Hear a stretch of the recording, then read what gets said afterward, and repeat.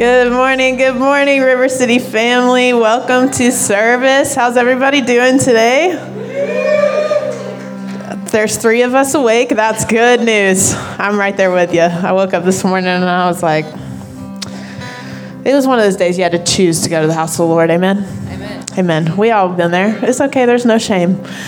So this morning, if you're new here, welcome. We like you already. My name's Becca. I'm the worship and media director here.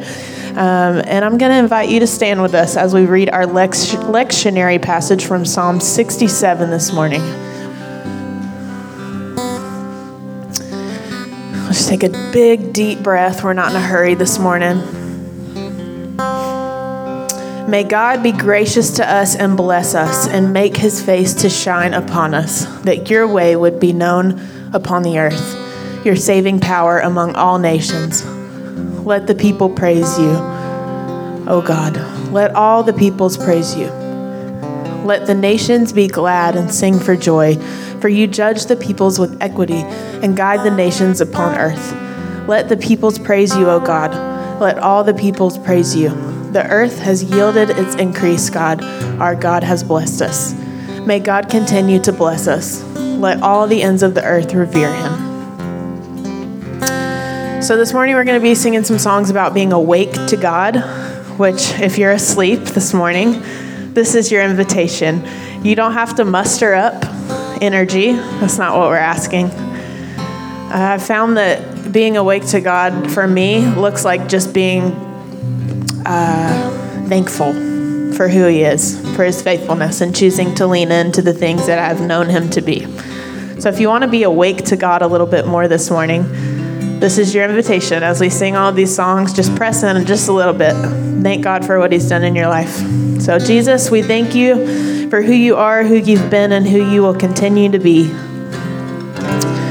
We come today to experience your presence.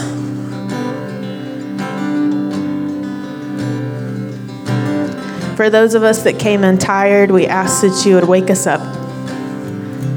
Whether that's physically, emotionally, spiritually. Holy Spirit, we invite you today to wake us up. Would you open our eyes to see you at work in the world around us and our neighbors?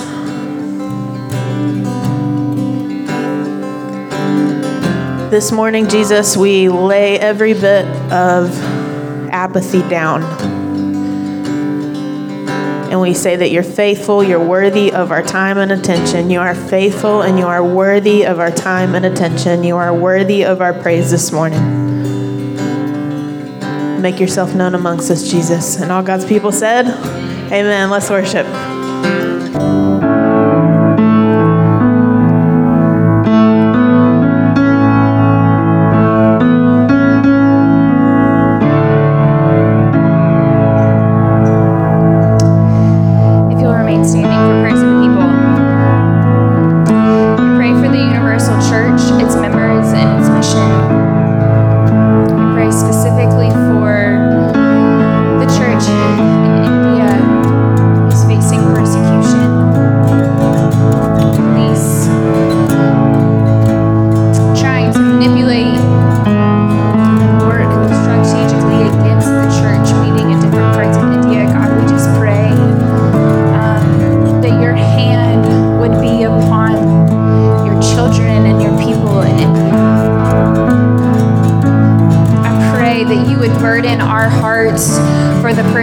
Church around the world, the people who are not fortunate and blessed enough to gather freely in your name, God. And we pray specifically this morning that you would outstretch your hand and would you provide protection and comfort to those, your children gathering.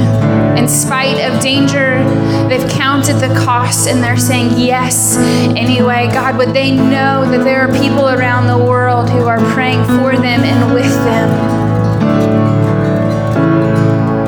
Would you turn the hearts of government officials, of the police officers who are trying to stand in the way of gatherings? Would you turn their hearts towards you?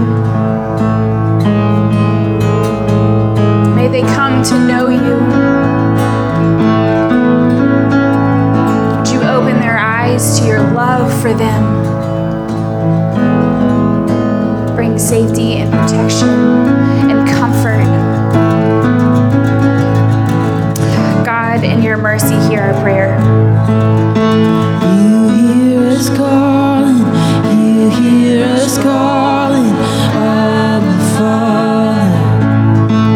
Oh, I know you hear us calling, you hear us calling, Abba Father. We pray for the world and all those in it. We pray specifically for those in Ukraine. As the war continues and as more and more time goes by, may we not be a people easily to forget. May we be on our knees interceding before your throne on behalf of your people. God, would you, in your mercy, would you step in? Would you bring an end to the war? Would you allow a peace agreement to happen? Would you allow the enemy to retreat? And would you stretch your hand over Ukraine and all the refugees that are fleeing? God, would you be with them, aid them? Be with the surrounding countries as they're absorbing the refugees. Would you give them all the resources they need to love their neighbors well? And may it be a reminder to us that we would love our neighbor well, whoever they may be. God, in your mercy, hear our prayer. You hear us calling, you hear us calling, Abba Father. Yeah, I know you hear us calling, you hear us calling, Abba Father. We pray for the welfare of Smyrna and Cobb County, specifically thinking of the students as the school year is ending, where the consistent food that's been provided via the school could be disappearing. Resources that would have come from trusted adults are no longer in their everyday life. Would you be with those who are not looking forward to summer but dreading summer because they feel or are unsafe or neglected? God, would you show up in every single child's home, and would you make the church neighboring those children aware of their need? Would you send advocates on the children's behalf? Would you send resources to them? And would you stock our food pantries? And would you stock our community resources? And would you stock our churches to be your hands and your feet? That we would tangibly, practically love these children well, specifically this summer. Give us avenues and very simple ways to help meet their daily needs. Would you increase our awareness of the needs of the people around us? And may we be willing to be uncomfortable and inconvenienced to be your children in action. In your mercy, hear our prayer. Lord, have mercy. Christ, have mercy. And Lord, have mercy.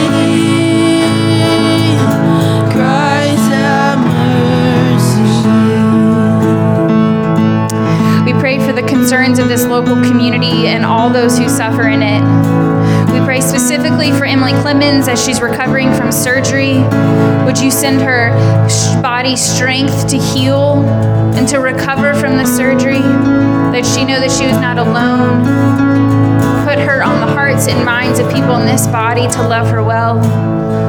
We pray for Anna Grace West as she continues her long journey towards healing. We thank you for the ways that you've already shown up through her doctors, through community, in her hospital room. We thank you for the ways that her body is already an act, a work of your hand. God, would you continue to walk with them in the day in and the day out? The long road, the tiring road, would you be with them and be near to them? Continue to send encouragement their way, and would you continue to work in such a way that you blow the doctors away and they say, only God, only your God could have done this. Would you speak to Anna Grace's spirit inside of her, that even in the brokenness of our physical body, that she would know that you were ministering to her heart. May she know you and feel your comfort. We pray for Pete, Mariah's brother. May you send people to weep with them when they are weeping and to laugh with them when they are laughing.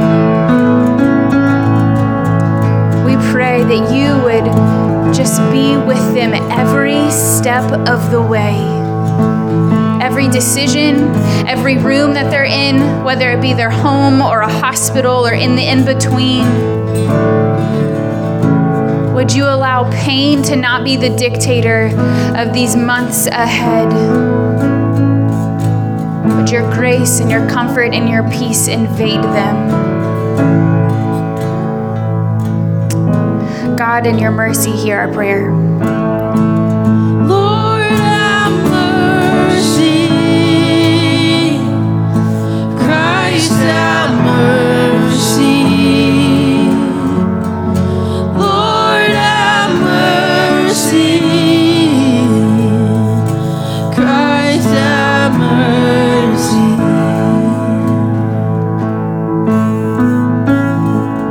And you hear us calling, you hear us calling, Abba Father.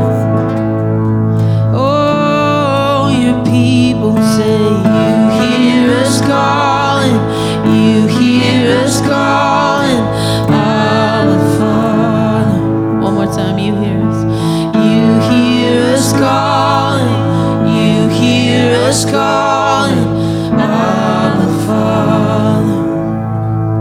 Oh, I know you hear us calling, you hear us calling, Abba Father.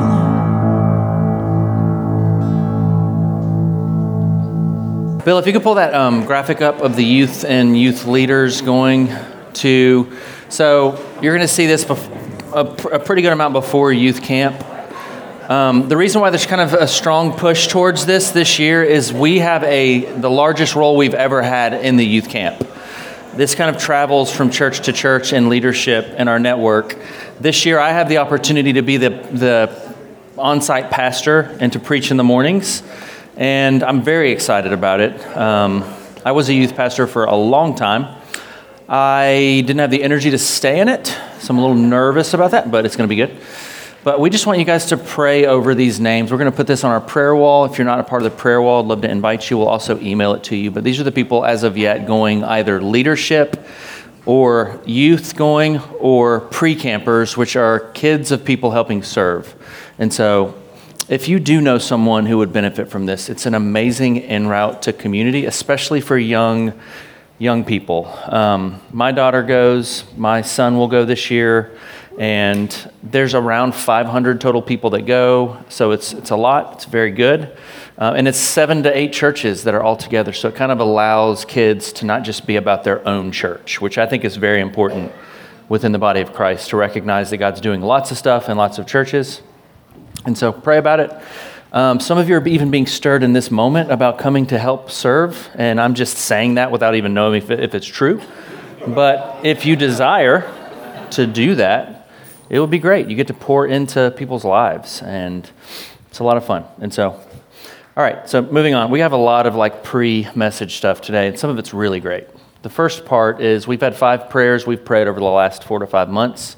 These prayers have been heard about so much over the last few months, and I'll just crank through them really quickly. Continued culture of discipleship with a deep hunger for God. You can go to the next one. Staff additions we've been praying for all year. You can go to the next one. Lease, longevity, and location in Smyrna. We've got tons of answers on that one. You can go to the next one. How to use the upstairs space. You're in the upstairs space right now after Smyrna Prep transitions out on the 31st, which is coming this month. They'll be right across the hall. For anyone who's connected to that school, they will still be alive and breathing well on the other side. And then the Ukraine, we continue to pray for Ukraine. So I'm pleased to tell you today there have been answers to at least 3 of these prayers. So that's great.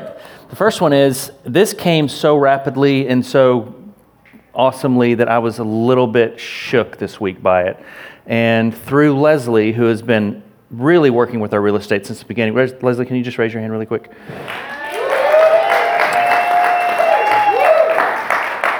I think I spelled Ashley's last name wrong, and that's right. Yes. All right. So I met with Ashley's a friend with Leslie, also works at Racetrack with her, but has done this work before. She is going to be our lead rep in lease negotiations. Huge deal for us to do this right now, especially because of what's happening out here, and because we feel like we are still supposed to be in this space for our future. We feel like it's very important, and so you can just thank God right now. That'd be good.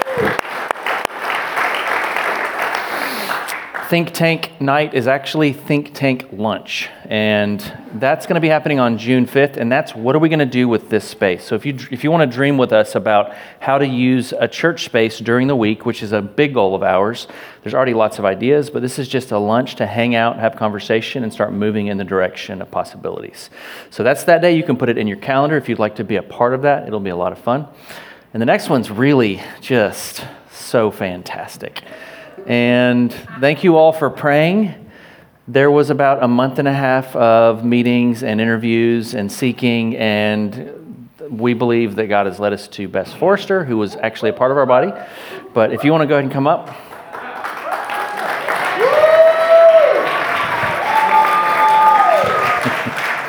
Didn't know that was going to be up there. It's up there. That's a thing that happens often.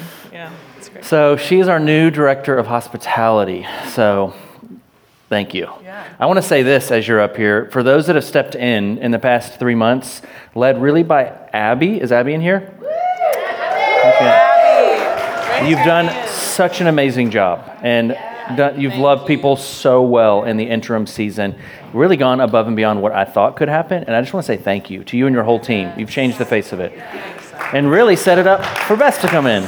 So I sent you some questions. Would you like me to ask them to you, or you just want to run with it? I can ask them. I'll just run with it. Okay, Yeah, cool. That's great. All Thank you to Abby. I asked Abby for a 15-minute SOS phone call last night, and it turned into a 30-minute, so thank you for that to kind of get ready for today. The questions that Josh asked, a little bit about me and my family, that's us on the picture. Bobby, my husband, and our 1-year-old Willow. You'll see her around, I'm sure. But we are from Georgia. I grew up in Dublin, Bobby grew up in Bainbridge, and then we were in Athens for about 8 years before moving to Portland, Oregon, where we've been for the last 3.5 years. Moved to Smyrna almost 3 months ago now, and have been at River City since. So yes, I am probably just as new as some of the new people. So what a better way to get to know people. I want to go ahead and apologize in advance if I've asked you if you're new and you've been here for 8 years. So that's going to happen a lot, and that's okay. We'll just keep doing it. I asked Josh if we could have a church directory, old school style where you pose with your family. It'll be in the works. We'll talk about it.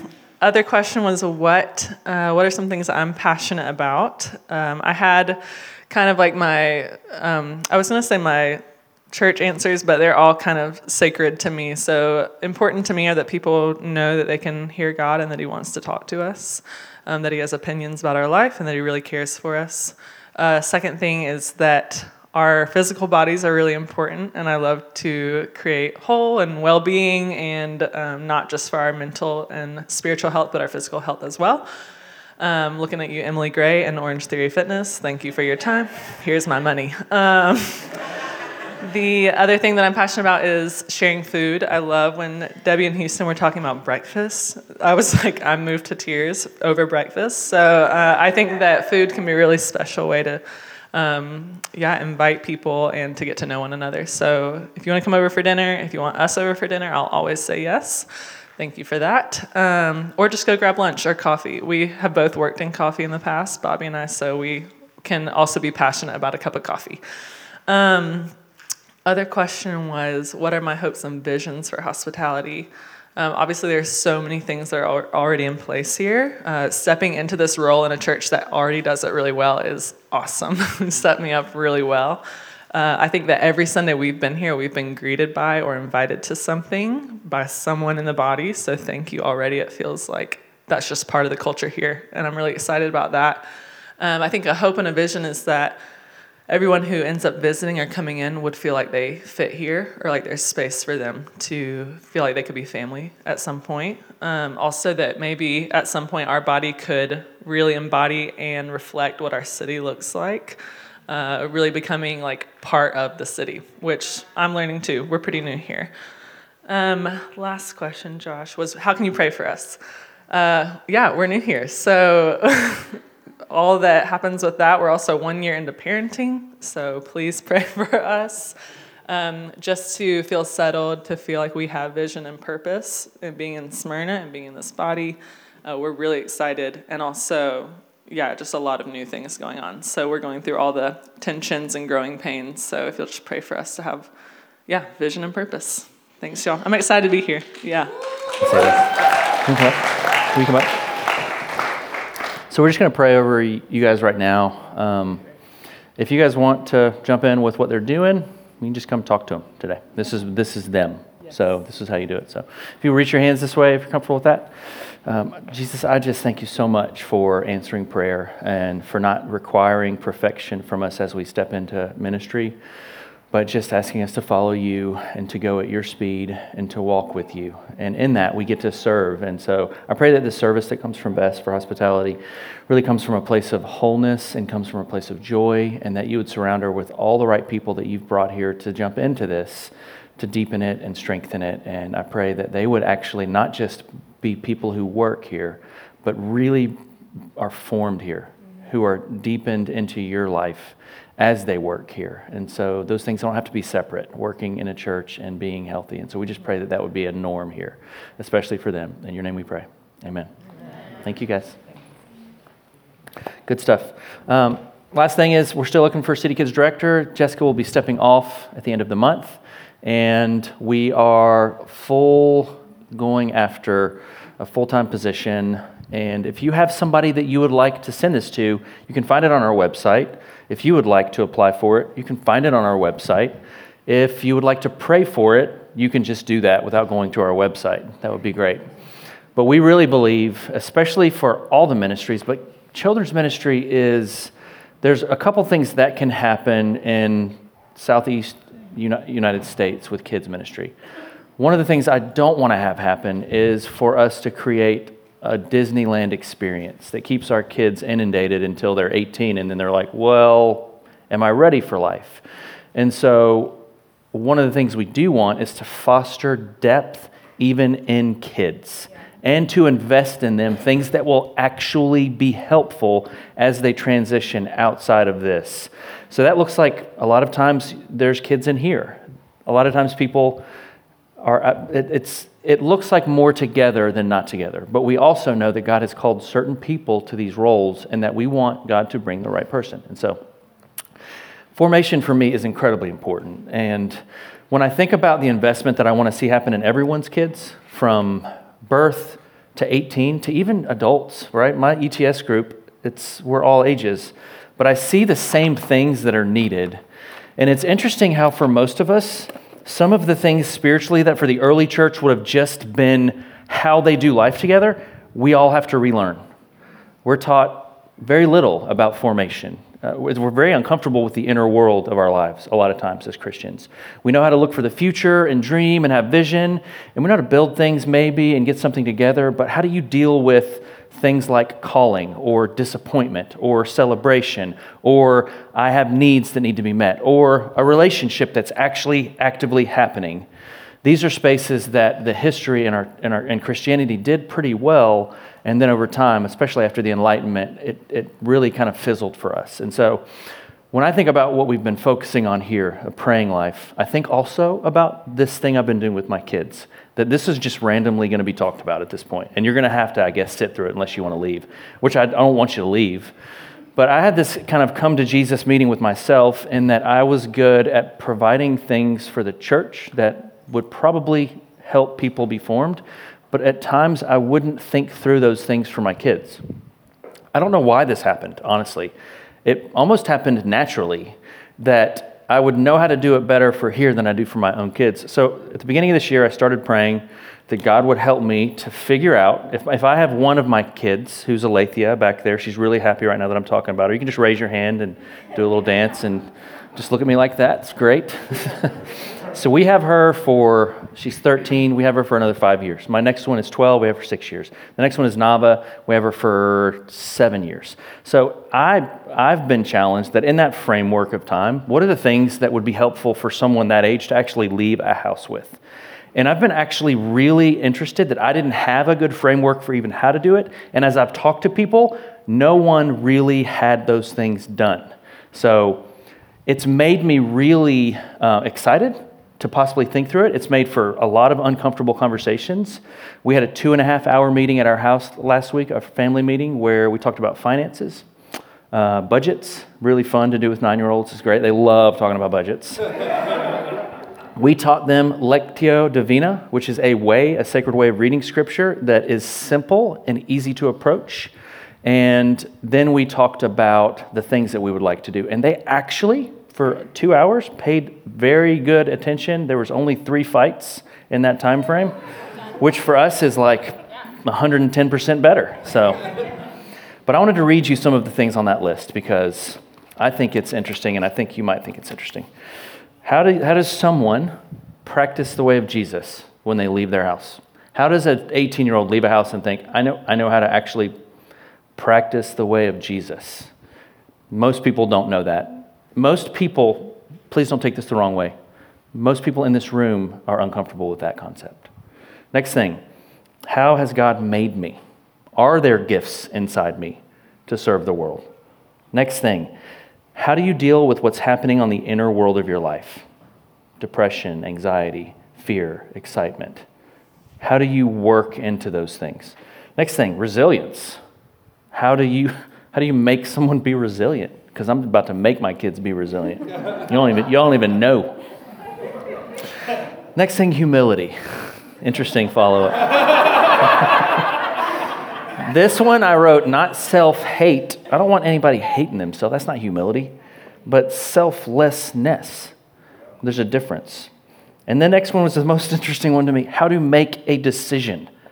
Just the simple idea. How do I make a decision? I'm not talking about what kind of drink I want for lunch. I'm like, if I have a boyfriend or girlfriend in my life, if I'm figuring out what sport to play, if any of that, should I go to this thing? Should I go to this college? What are the ingredients, to speak of food? What are the ingredients of a decision? I think that's a fascinating conversation. I'm actually really excited to talk with anybody about that. Because if you have a good idea in that, I would love to hear it. I think we're going to hear things like, it's got to be biblically based. You're going to want to talk to some wise people. Who are wise people? That's your next question there, especially for a 15-year-old. Well, who are the wise people in my life other than mommy and daddy? And sometimes that's not even true. So it's like, so what do you do? Anyway, friendships. What do spiritual friendships look like? How many adults don't know how to differentiate that there's actually a gift of friendship spiritually where people can grow together towards Christ and have conversations about the heart and life of God? How many people want a friendship where they can do that with somebody? Raise your hand. Okay, you have to go find somebody that room. Just kidding. All right, wisdom. What does wisdom look like? Mission and service. What is that even? We said this to them. We said mission and service is one of our goals, and they were like, "What does that even mean?" So it's working already, actually. Listening. How do you listen to other people? What are active skills of listening where you're listening to actually hear and understand, not just to say what you want to say? And then identity, which actually relates to the second one. And then the last one, I didn't know how to put this one, so I wrote the word joyful. So if anyone wants to help me with joyful, that would be really great. But I would love for our kids to live in the delight of the Father and not always stressed, right? We live in such a culture of stress. So as I thought about these things today, I thought about this is why really this heart of bringing together, for me personally, this should be not just something we do at a church. This should be how we live our lives. And then I thought about the church and how we've been talking about prayer. Prayer for me is a thing that the people of God should know and be comfortable with, but most of the time aren't. And we've traveled through 3 basic topics so far from the book A Praying Life. The first one is prayer is like being childlike. And sometimes we adult our prayer. And I kind of threw out kind of an interesting question, which was, if somebody were to ask you who Jesus is, you'd probably say something like, Jesus is good, he's a good shepherd, he's a loving father, he cares for me, I have a relationship with him. But then if you were to talk about when you enter prayer, what does that look like? It would look different than that. It would look more like I feel like we're at a stalemate. I feel quiet. I feel like my mind wanders almost instantly. And we take this idea of adulting prayer instead of really bringing into prayer who and what we really are. Father, I am losing my mind right now. I can't sit still. I'm wandering. I'm feeling like I'm a bad prayer. These are the entries into prayer. And children would do that no problem. To be childlike with Jesus is to say what's really happening. They have a oneness with how uncomfortable and off they are, and it does not bother them. Children can say things that adults can't. Like I told you last week, there's a kid that walked through the halls just smiling huge, just so big.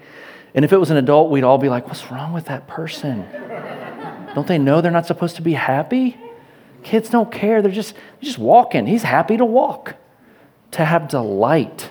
Last week, we talked about cynicism, and somebody actually, thank you for the help, you actually put a word to this that I remembered from my history of Christianity, which is stronghold. And I talked about cynicism as a cultural climate. It felt like more than just a thing, like we need to be aware of, but I think it's an actual stronghold. And I think stronghold to me means it's bigger than just something we need to not do. It's got its roots in us. We are cynical by nature.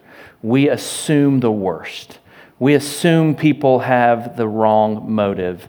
And a lot of times that's true, but as the people of God, he's inviting us out of that because it's hard to interact with prayer if you believe he's not going to answer it. I mean, honestly, like who wants to pray? If your true belief is that he has no desire to hear you or answer it, it would be hard to do that, which is where a lot of people are at. So the 6 things that kind of helped people out of that, I'm just going to crank through these super quick. Be warm but not wary. This is the idea of we're not called to be sheep called to be wolf amongst wolves. We're still to be sheep, but to have wisdom. The next one was learn to hope again. That hope is actually a very big part of the heart of God. Hope is something that our whole culture doesn't really do well.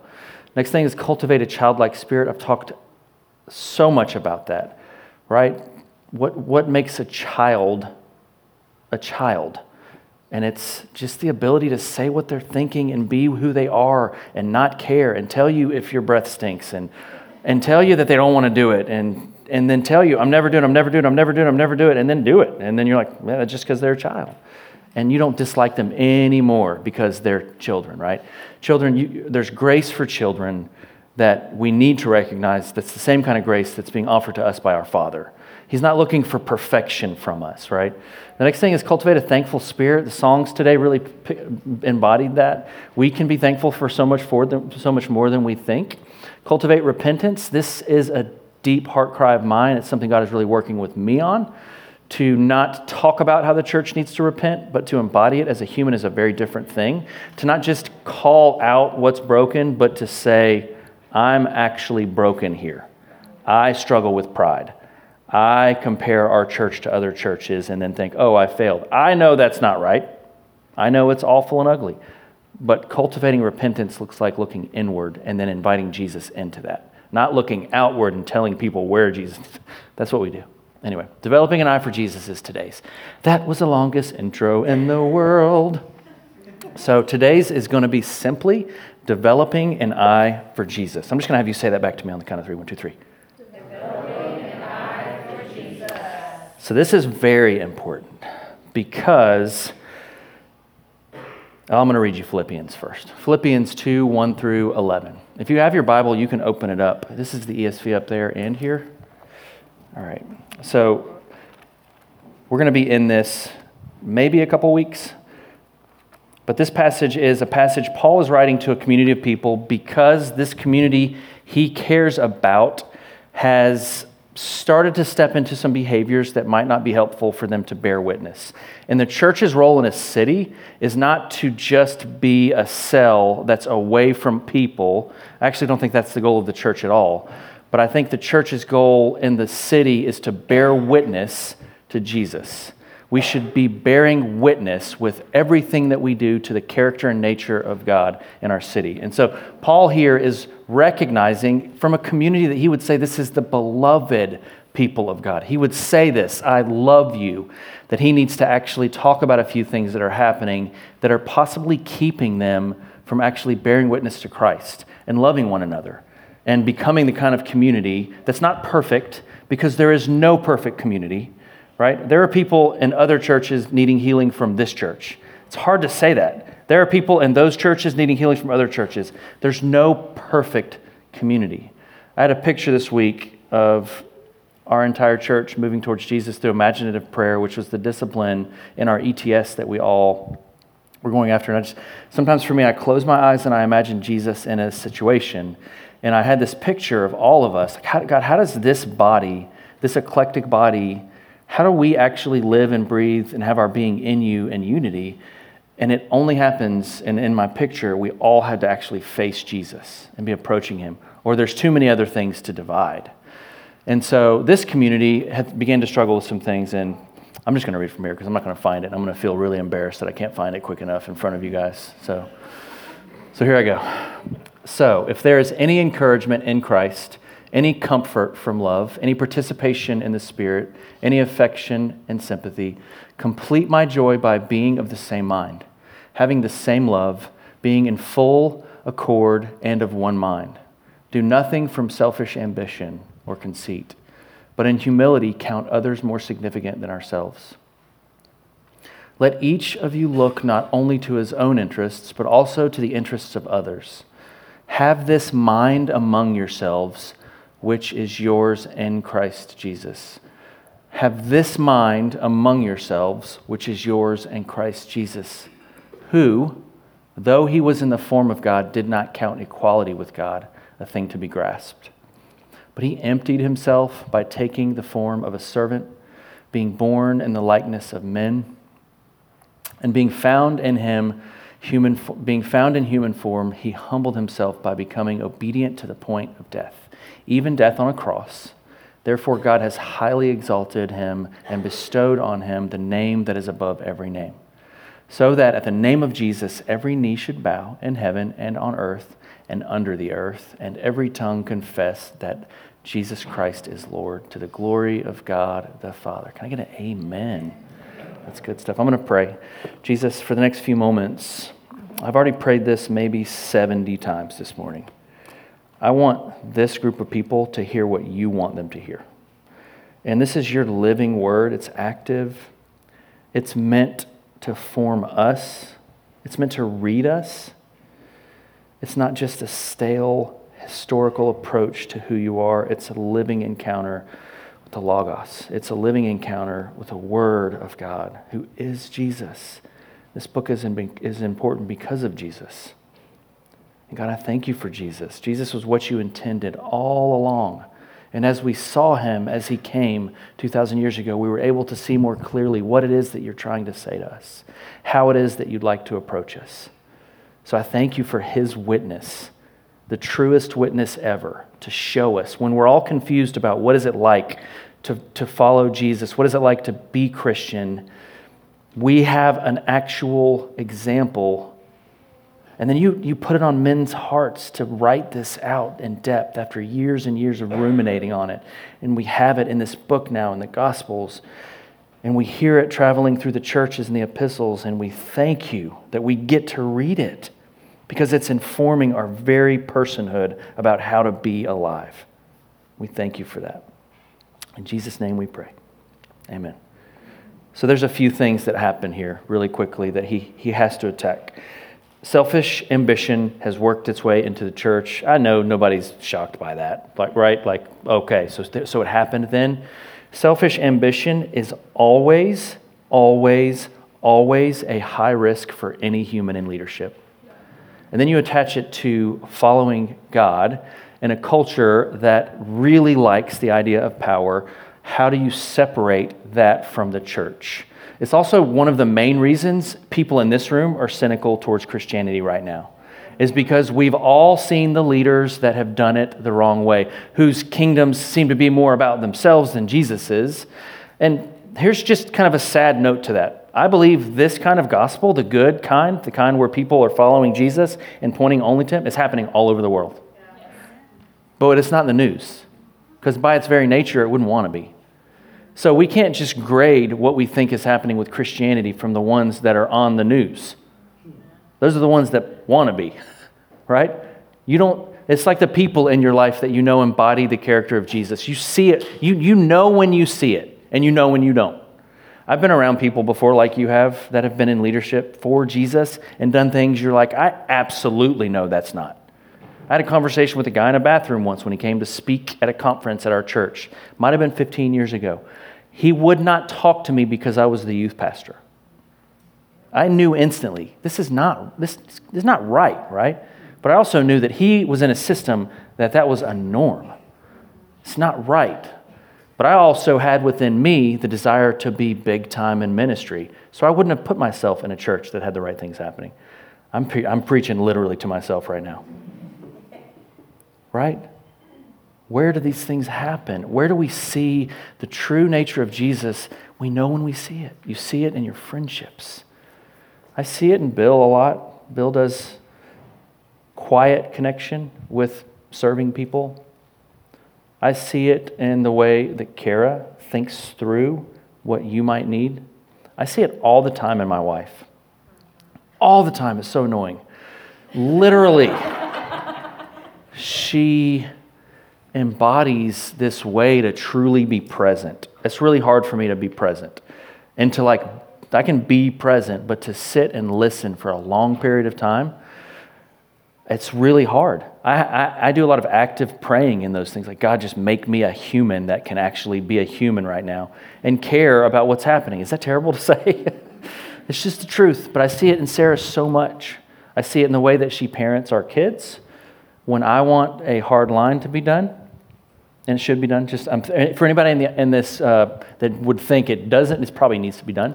But she has a way of seeing beyond that into the nature of what's happening that I think just takes the kind of wisdom that only Jesus can give. She's long-suffering in it. I see it in the way that our friends from the church in our network have helped in the Ukraine, the Good News Church in the Ukraine, who we became friends with. And then, see, this is why for me, Jesus is real. You see what's happening in the Ukraine. It's very easy to say, well, why would that be happening? Because it's evil, for sure. But then you see the church in that area trying to purchase vehicles to drive into areas being bombed, to pick people up to take them to safety. Is Jesus in that area? I know where Jesus is in that area. He's in his body. And his body is selflessly helping and moving. You see it when it's real. And for us, what cynicism does is it draws our eyes to the cracks. And it frames the future within the framework that Jesus will not be in it. So a crack would stay a crack. And it is like crack. It's addictive to focus on that in any scenario. But especially for some reason in Christianity, when we see the wrong thing, we highlight it, we talk about it, we make podcasts about it, we write books about it. But are we helping? What if the purpose of the church is to recognize where the presence of Jesus is? And not just to prove a point that Jesus is real, but to know where to even move and act. What if we knew within our city where Jesus is actively moving all the time?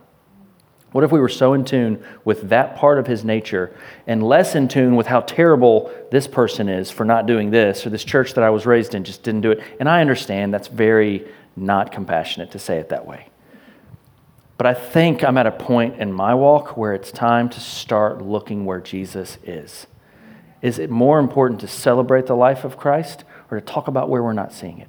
Now, this to me is not the same thing as talking about racism, which needs to be eradicated. It's more like the gossip that happens when we see something we shouldn't have, or when someone leaves a church. I feel like I'm in danger right now for what I'm about to say. And Sarah is not here. So I'll just tell you what I know. Whenever someone comes to talk to me when they've come to our church, and in the first couple conversations, they've told me 8 things they disliked about their previous church, I know that within a couple months, they're going to be having the same conversation with someone else.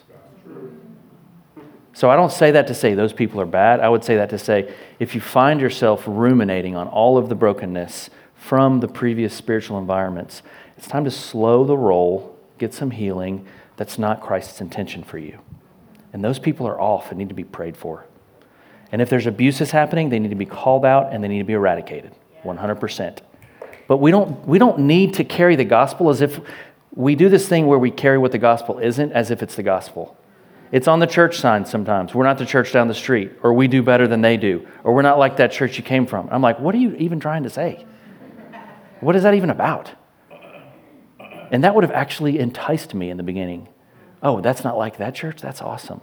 Because when that happens, I'm in no man's land right now. When that happens, what we do is we don't step into the heart and life of God. We step into performance to do better than they did. And that actually looks good at first. And that's actually how a lot of churches are planted. And partially ours was planted that way. And it takes a lifetime for Jesus to work into the fabric of our desires. And so we don't always know what we desire or why we're doing what we're doing, but we can look for where Jesus' life is actively being lived out. So let's look for the presence of Jesus.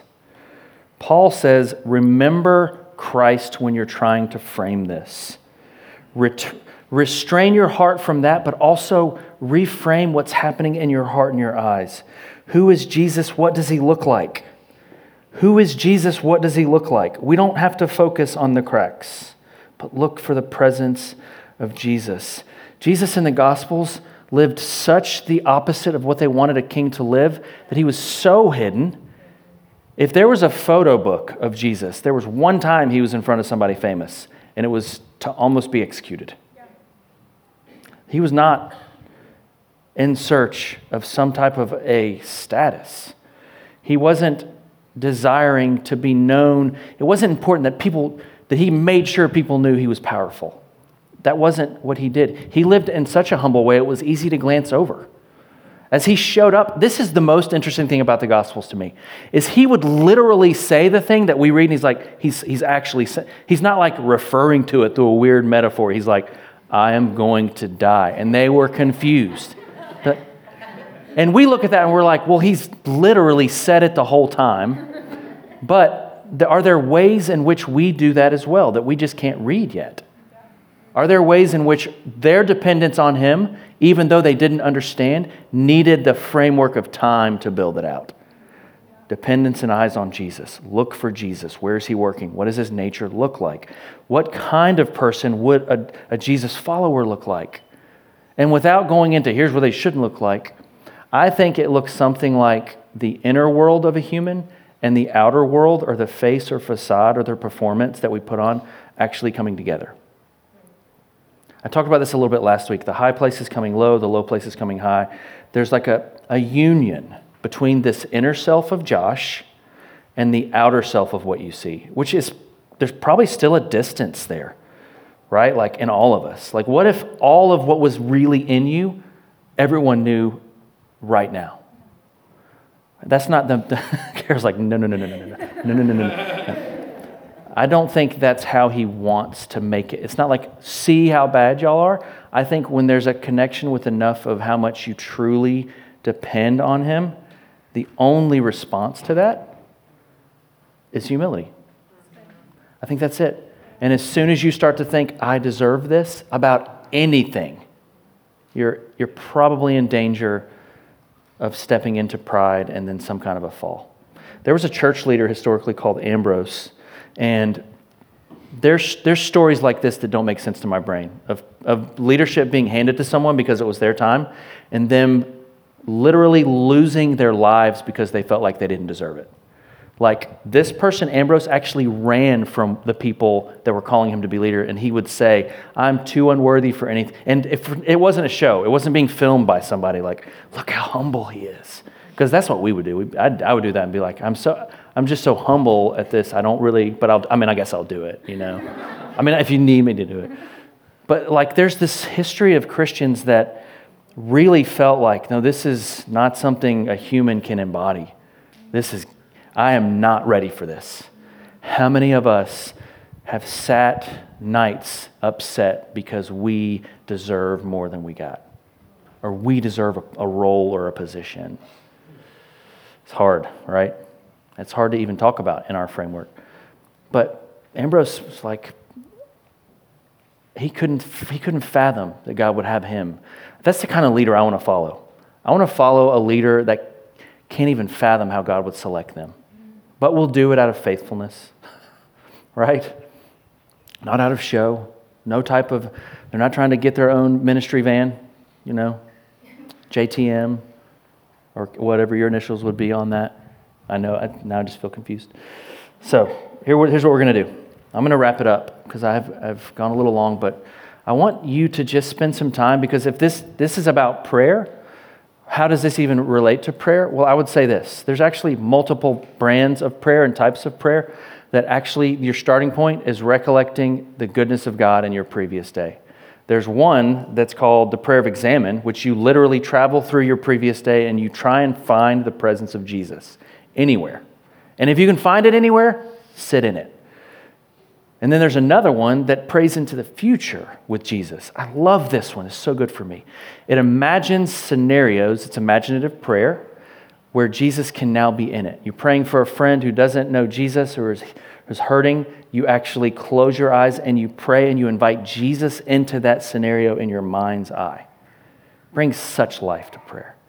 Imagining Jesus where he is in your life, historically, now, future. These are ways that the church traveled through centuries, and many people knew how to do these things. My goal in these spaces of teaching is not to wow you. I pray that you're not wowed, but I pray that you're drawn into a deeper commitment with the kinds of tools you need to live and have your life in this world. What does it look like for you to keep company with Jesus when you're not here? What does it look like for you to sit with someone who's mourning? What does it look like to pray for someone who needs healing? What does it look like to talk about? All those things to me are so important, which is what makes preaching important to me. It's an invitation into deeper things. And so, if you'll stand with me, we are for the first time going to take communion, Eucharist, as a body like we used to do it. For those that are not ready for that, we have the elements on the back table that you can grab and go to your seat. For those who are ready, the way that we used to do it was we would have 3 groups of people who you approach. You take a piece of bread and you dip it in the juice, and they actually speak something over you. This is beautiful. And so I'm going to lead you in the liturgy for communion, and then after that you'll see a really, really janky directions of how to get where you're going. And Jesus, as I read this, I pray that your presence would be experienced in this room. That we're not doing this about you historically, even though we remember, but we invite you into this space.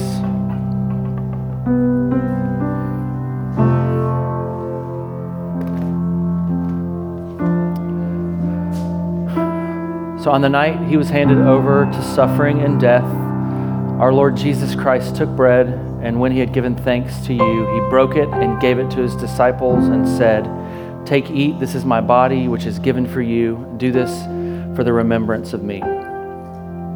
After supper, he took the cup of wine, and when he had given thanks, he gave it to them and said, "Drink this, all of you. This is my blood of the new covenant, which is shed for you and for the many for the forgiveness of sins. Whenever you drink it, do this for the remembrance of me." We're going to say this together, okay? Therefore, we proclaim the mystery of faith. Christ has died. Christ has risen. Christ will come again. Lord Lord God of our fathers, God of Abraham, Isaac, and Jacob, God and Father of our Lord Jesus Christ, open our eyes to see your hand at work in the world about us. Deliver us from the presumption of coming to this table for solace only and not for strength, for pardon only and not for renewal. Let the grace of this Holy Communion make us one body, one spirit in Christ, that we may worthily serve the world in His name. Risen Lord, be known to us in the breaking of the bread. Accept these prayers and praises, Father, through Jesus Christ, our great high priest, to whom with you and the Holy Spirit your church gives honor, glory, and worship from generation to generation. Amen.